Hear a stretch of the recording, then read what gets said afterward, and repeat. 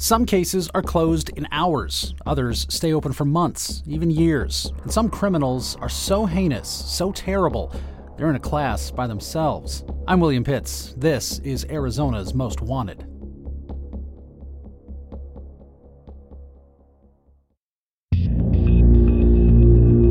Big fire. Can you see it? Big fire. You bet I can see it. Some house just exploded and ignited on fire. This house is going to be a total loss. It's a big fire. It's a really big fire behind. It just blew up. By the time the news helicopter got there, the house was half gone. The house was a skeleton of itself. You could only see the beams through the flames. Wait, were there people inside the house? Yes, there are. They're probably dead. It was the Fisher house. Robert, Mary, 12-year-old Brittany, and 10-year-old Bobby Jr. Firefighters frantically looked for them inside. When the smoke and flames died down, they found the bodies, still in their beds. Almost all of them.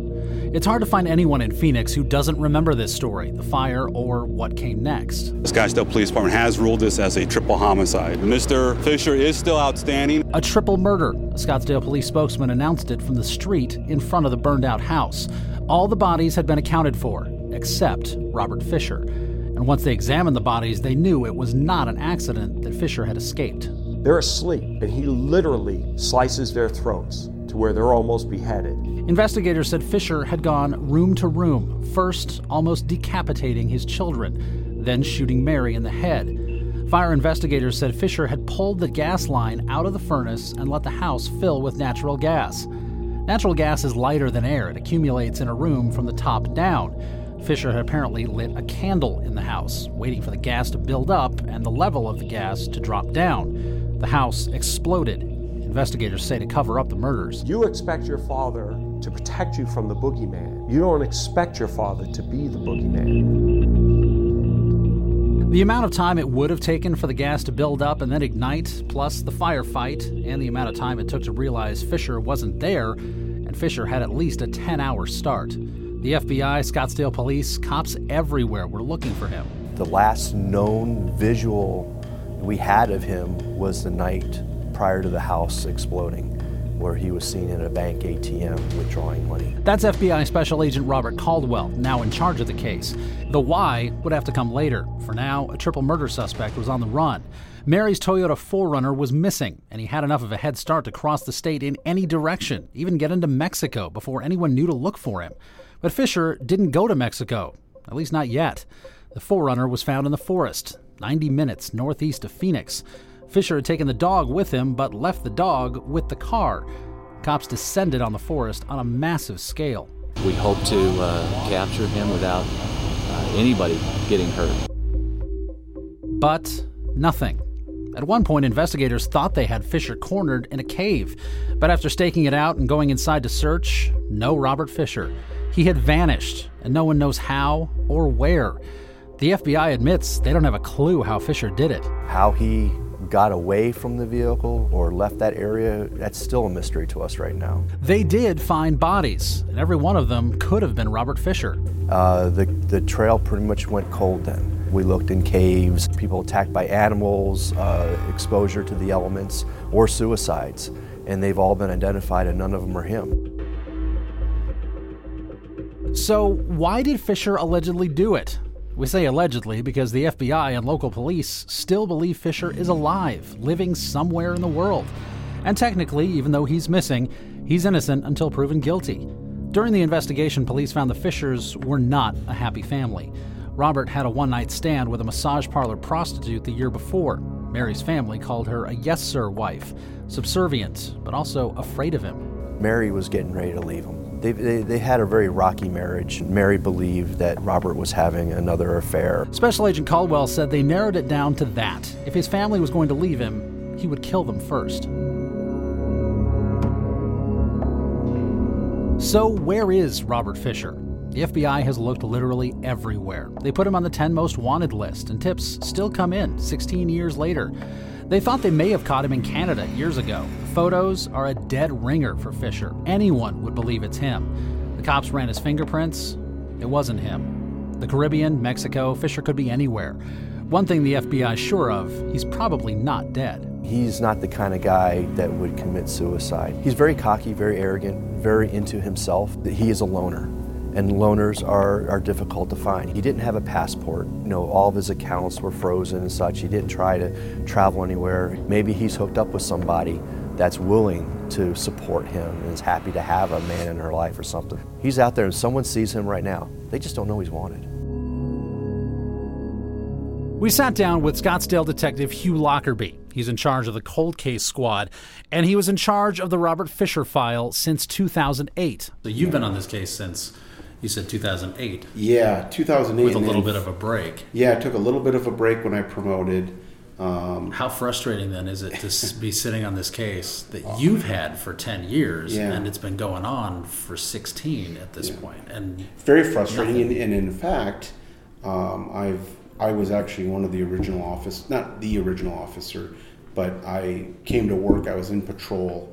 I was working the night that he committed the murders, and I actually was working that beat, that part of town. That was my assigned area when he murdered them, April 9th. And then April 10th, I came back to work for my shift at 4 o'clock in the afternoon and was told, hey, we're working a triple murder case at this location. You need to go do scene security. So I was just a normal patrol officer in 2001. Little did I know that it was going to turn into something that 10, 15, 16 years later now, we still haven't found this guy and still haven't found Robert Fisher yet, and we're still trying to find him. Yeah, it's frustrating. It can be there's a roller coaster of emotion initially, but now after you've worked the case for so long, you become very passionate with it. You become very involved with it to the point where you want to you definitely you don't want to let it go, and it is sometimes it can be frustrating with that.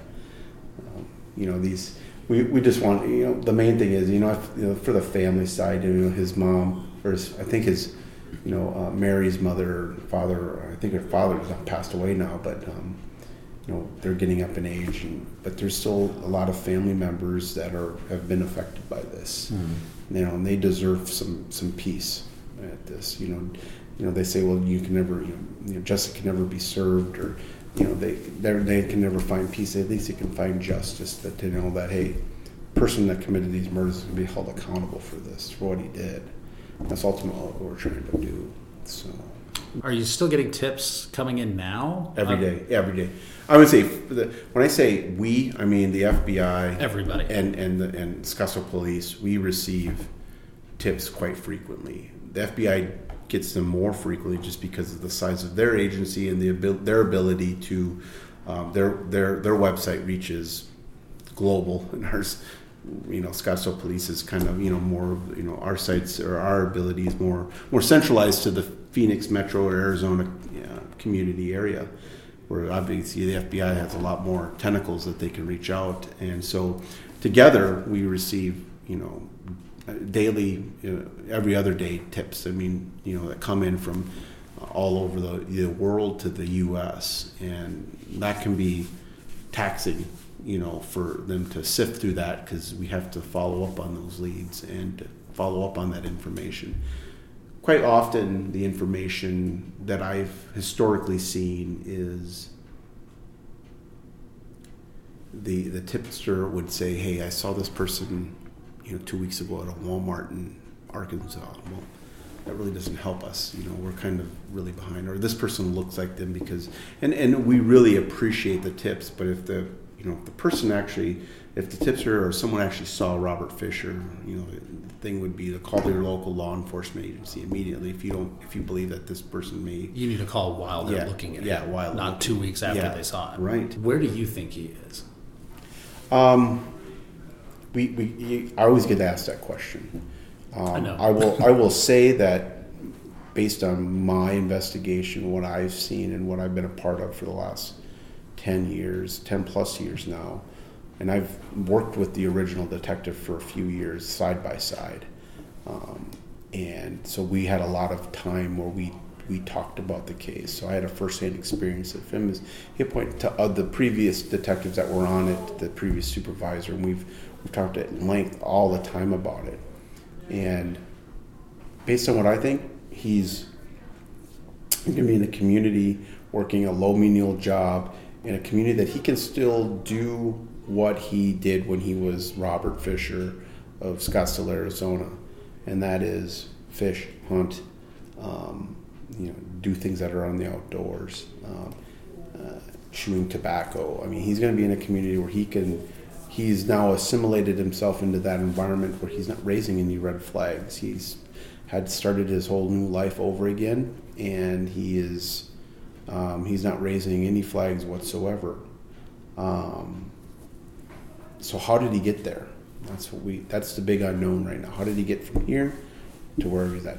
Is he dead? I don't believe he is at all. We would have found him by now.